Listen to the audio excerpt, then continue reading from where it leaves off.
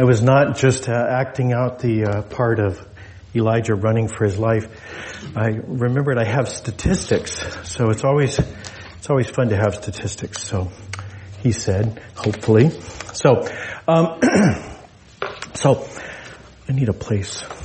All right. So this passage, I figured out that I've probably preached about between 700 and 800 sermons in the course of my career as a pastor. And this is, I kid you not, one of the most irritating passages I think I've ever read. And I'll tell you why. It's not the passage. The passage is fine. In fact, the passage actually is part of the answer to the irritation. But the problem is the people who have said things about it. So, this passage, every week I study a bunch of different resources. There's scholarly works, there's commentaries and so forth. It's kind of like the little footnotes in your Bible, but more so. So I look through those things every week and kind of try to figure out, if that's helpful in understanding the culture and so forth.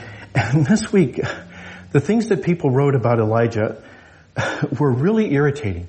Let me give you some examples, okay? They said that Elijah was being petulant. So I had to look that up. It means to be like a spoiled child, okay, bottom lip out, that kind of thing, right? So they said he was petulant. They said he was inordinately prideful. They said he was weak, mistaken, and in need of God's rebuke. And I thought to myself, well, I hope that if you have suffered from depression, or someone you know has suffered from depression, that they got better advice from Christians than the labeling and the scolding that Elijah gets in so many commentaries today.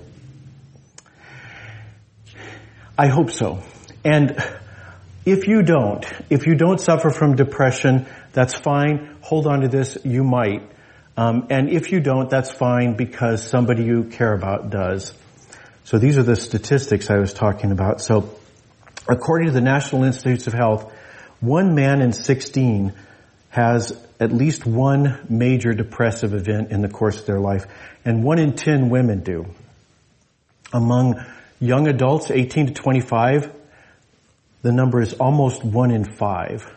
And among teenagers, adolescents, the number is more than 1 in 5. According to the Gallup organization, they did a poll earlier this year, and they found in 2003 they recorded the highest rates of depression in our country that they have measured since they began measuring depression. They said it was rising before COVID, but it really took off then. The World Health Organization estimates about 1 person in 20 is suffering from depression, and it leads to suicidality and drug abuse and other ways that people try to self-medicate. So just 3 more stats. So let me just give you some statistics about Alaska. Alaska has 4 times the national average rate of death for alcohol poisoning. And in Alaska, 1 in 12 teens used alcohol last month, and Alaska teens are 25% more likely to use, they use drugs 25% more than the average American teenager. So this is a problem that even if you don't suffer from depression, somebody you know does. And the question I would like to look at is,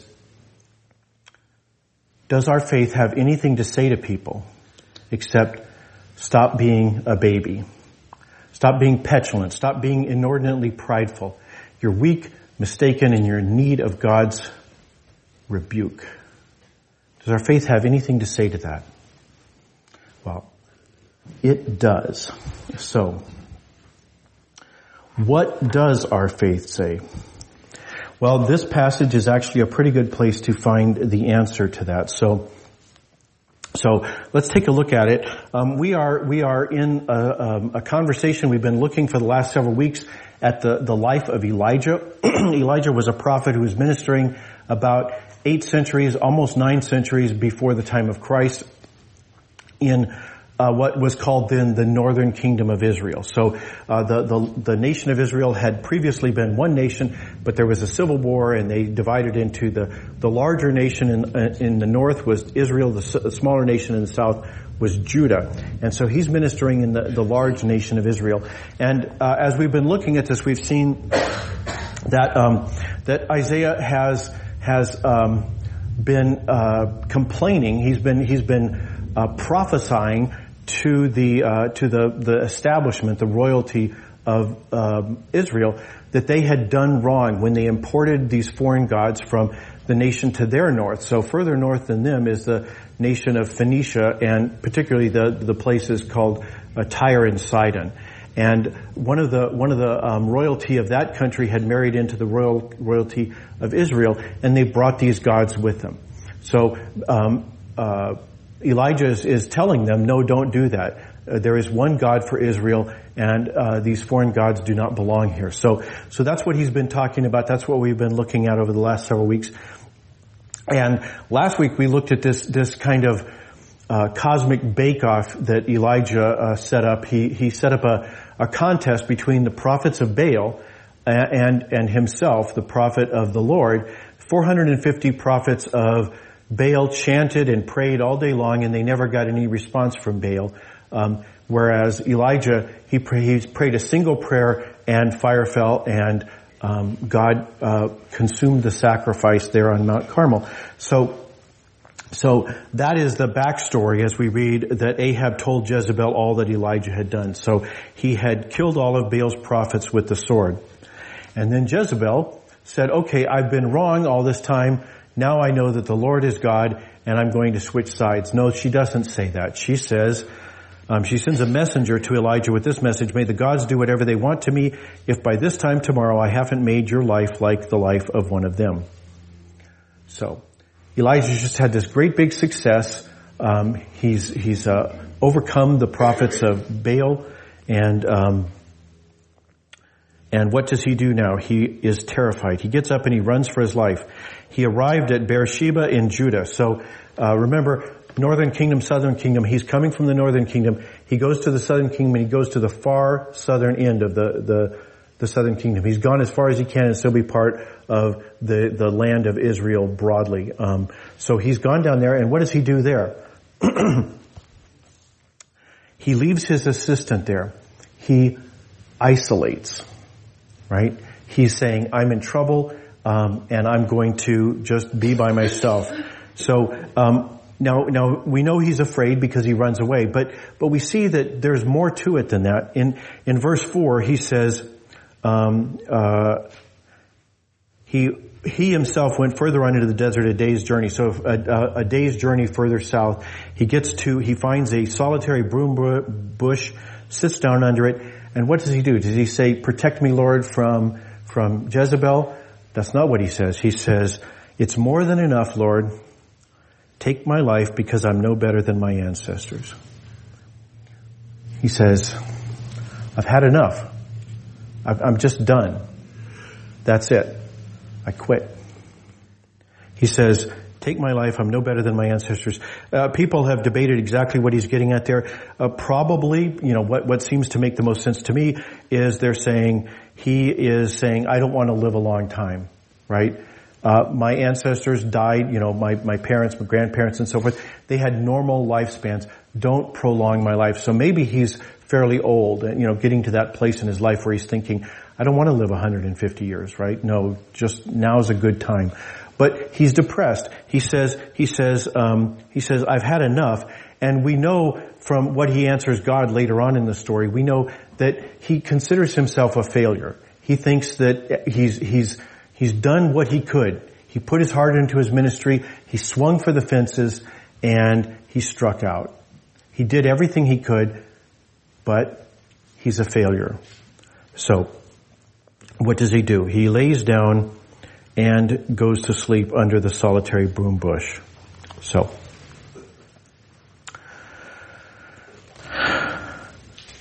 suddenly, a messenger taps him.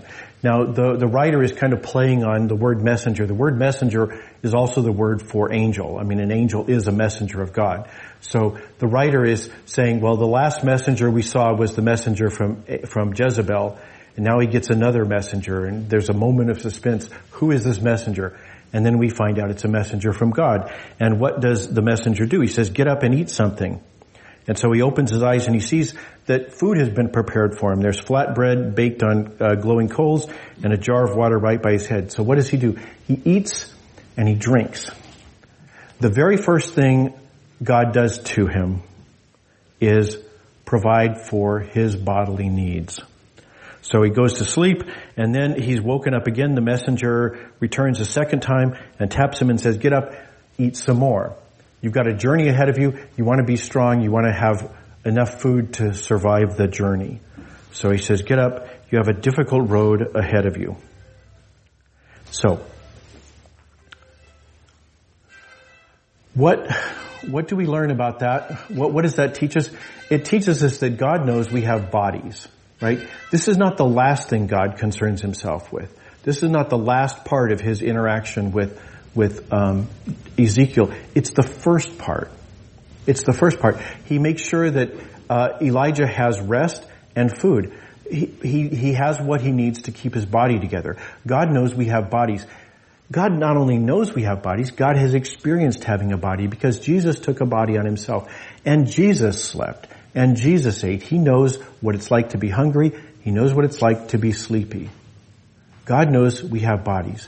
And I'm guessing that if they had them in those days, God might have provided some medication. Maybe some SSRIs, some Zoloft or something like that. I don't know. Right? I don't know. But God knows that Elijah has a body. And often depression has a biological cause. And so God takes care of Elijah's body. So he is now strengthened. He goes on this journey. He goes 40 days through the wilderness and finally arrives at Horeb, God's mountain. So Mount Sinai, Mount Horeb. And he goes into a cave and spends the night. He goes to sleep again. And while he's there, the Lord's word comes to him and says, why are you here, Elijah? And he says, I've been very passionate for the Lord God of heavenly forces. So I've been passionate for you. I've been passionate. I've been zealous in other translations. This has been the consuming thing that I have done for 3 years, right? I've been very passionate, but it's been useless. It's been a flop. The Israelites have abandoned your covenant. They've torn down your altars. They've murdered your prophets with the sword. All my effort is for nothing. And now I'm alone. There's nobody left but me. I'm the only one left, and they want to take my life too. I did what I could. I poured my heart into it, and I failed. And God says, you are inordinately prideful. You're being petulant. You're weak, mistaken, and need my rebuke. Is that what your copy says? Mine doesn't. Mine says, God says, go out and stand at the mountain before the Lord. The Lord is passing by. And so Elijah does. A very strong wind tore through the mountains and broke apart the stones before the Lord, but the Lord wasn't in the wind. After the wind there was an earthquake, but the Lord wasn't in the earthquake. After the earthquake there was a fire, but the Lord wasn't in the fire. And then, after the fire, there was a sound, thin, quiet. And here Elijah realizes that is God passing by. He wraps his face in his coat because no one can look at God and live. And he goes out and he stands at the cave's entrance. And a voice comes to him and says, why are you here, Elijah? And he repeats his answer word for word. He says, I've failed. I did everything I could. But nothing has changed. He says, they've torn down your altars, murdered your prophets, and I'm all alone. And so God says to him, okay, here's what I want you to do. He says, go back through the desert to Damascus, anoint Hazael as king of Aram, also anoint Jehu, Nimshi's son, as king of Israel, and anoint Elisha from Abel Meholah, Shaphat's son, to succeed you as a prophet. So He says, here's some things I want you to do. I have tasks for you. You may be a failure, but you're not too big of a failure for me to use, because I'm not just about the big events. I'm not just about Mount Carmel, right? I'm the God of the small, quiet places as well. And if you think your ministry has been a failure, I can work there too, right? I'm not just about the peaks. I'm about the valleys. I'm not just about the wins. I'm about the losses. I can work in all these places. So go and do these things. You have a mission. Your mission is to do these anointings, to change the course of nations, to essentially, if you read on, you'll see what happens is there's basically a coup in Aram, which is a country off to the north and east of Israel, and then also a coup in Israel. So he says, anoint these people who aren't king to be king. Tell them that I will back their play. And also, by the way, we got to work on your isolation. Okay, so here's what we're going to do. We're going to give you a little helper. So I'm going to give you a successor, Elisha, and while you're training him, you'll have somebody around, so you won't be isolated. So he says, I'm going to give you. Oh, and by the way, there's plenty more where he came from, right? He says, I've preserved 7,000 who have not bowed down to Baal. So Elisha is just one of many. So I'm going to get you a friend. I'm going to get you somebody so that you won't be isolated. And so that's where we leave the story. It's kind of a cliffhanger. We're going to come back next week. We're going to see what happens with Elijah. But the lesson for us, the reason we're looking at this is we don't really care what happens in Aram or Israel, right? That's a dead letter 2,800 years ago. We don't care. We are interested to know, what does our faith say to people who are depressed? And that's what I want to review here. We've already talked about it some, but if we look at this, what do we see? We see the first lesson is don't scold, right? God never scolds Elijah. And too often Christians do. If we don't say things like you're being petulant or you're weak, mistaken, and in need of rebuke, we might say things like this. We might say, well, you just need to pray more, or you need to have more faith, or God works all things for good for those who love the Lord. And we have to ask ourselves, is that really helpful? Is that being helpful? And is it helping them, or is it just helping us?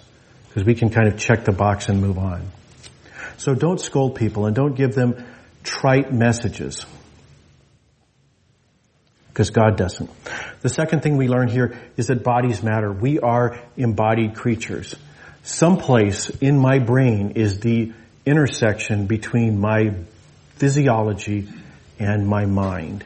And so when we're talking about mood disorders or any other kind of mental problem, we have to realize it starts with our physiology.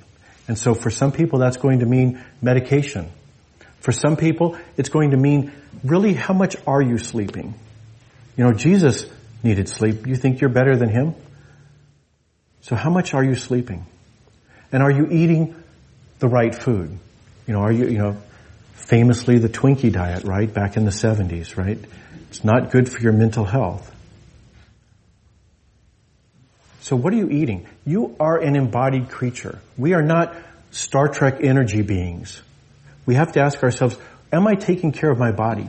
And am I sensitive to the reality that at some place my mind is tied into my physiology?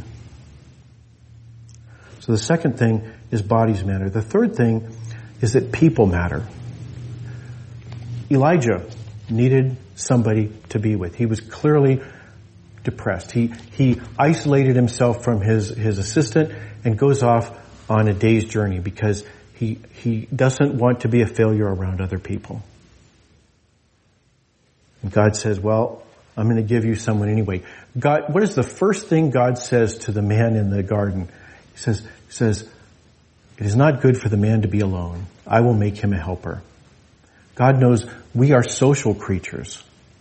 We're not just embodied, we are social.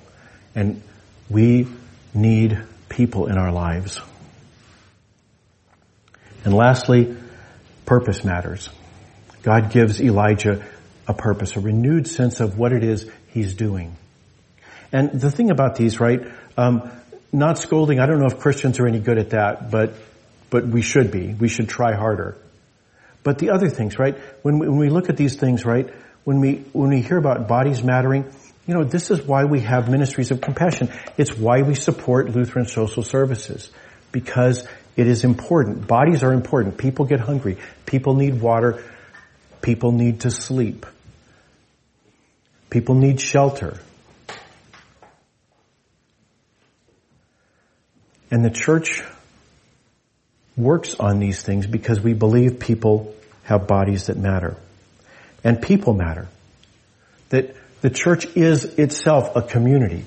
If you look up the word church, what is it? You see definitions like the body of Christ, where the individual members of the body are people. We're the stones that make up a living house. We are a community. There's no such thing as a Lone Ranger Christian. Christians are the community of the children of God. And everybody who has put their trust in Jesus is a brother or a sister. No one should be isolated if the church is doing its job, because people matter. And purpose matters. God, the confessions say that the chief end of man is to love God and enjoy God forever. But the scripture reminds us that we are given gifts so that we can be about the work that God has called us to. Some of us have jobs to equip the saints for their ministries. Others have a particular ministry. They're a parent. They're a stockbroker. They're a baker or a candlestick maker. We all have a purpose. And the purposes of God are not just in the big Mount Carmel events. They're in the still, small, quiet places. So the church should be about helping people find their purpose and then lean into it, where they know that when they fall down, somebody will be there to encourage them and maybe pick them up and help them get started again. This is what the church is called to be. Not people who scold and shake our fingers, not people who give labels and say, well, you're depressed, get over it. But to actually be a place where people like Elijah can be who God is calling them to be. Let's be that kind of church. Let's be that kind of Christian. Let's pray. Father in heaven, it is embarrassing that these scholars, who were so quick to say that the demons that Jesus casts out in the New Testament are in fact some kind of mental illness, are so slow to recognize the depression that Elijah is dealing with. Lord, help us to be more ready to see people who are hurting, people who are lonely and isolated, people who have no energy and can't explain why. Help us to be sensitive to the reality that our bodies matter and other people's bodies matter too. Help us, Lord, so that we can be truly a community that people can be part of, where they can find friends and others to encourage them in their walk. And finally, Lord, we pray that you would give us a sense of our purpose so that we would know that nobody here is here by accident, that you have a purpose for every one of us, and that we can all do things that echo through the years every bit as much as what Elijah did when he anointed those kings and prophet. Lord, help us to be that kind of church and that kind of Christian. We pray it in the name of Christ our Savior. Amen.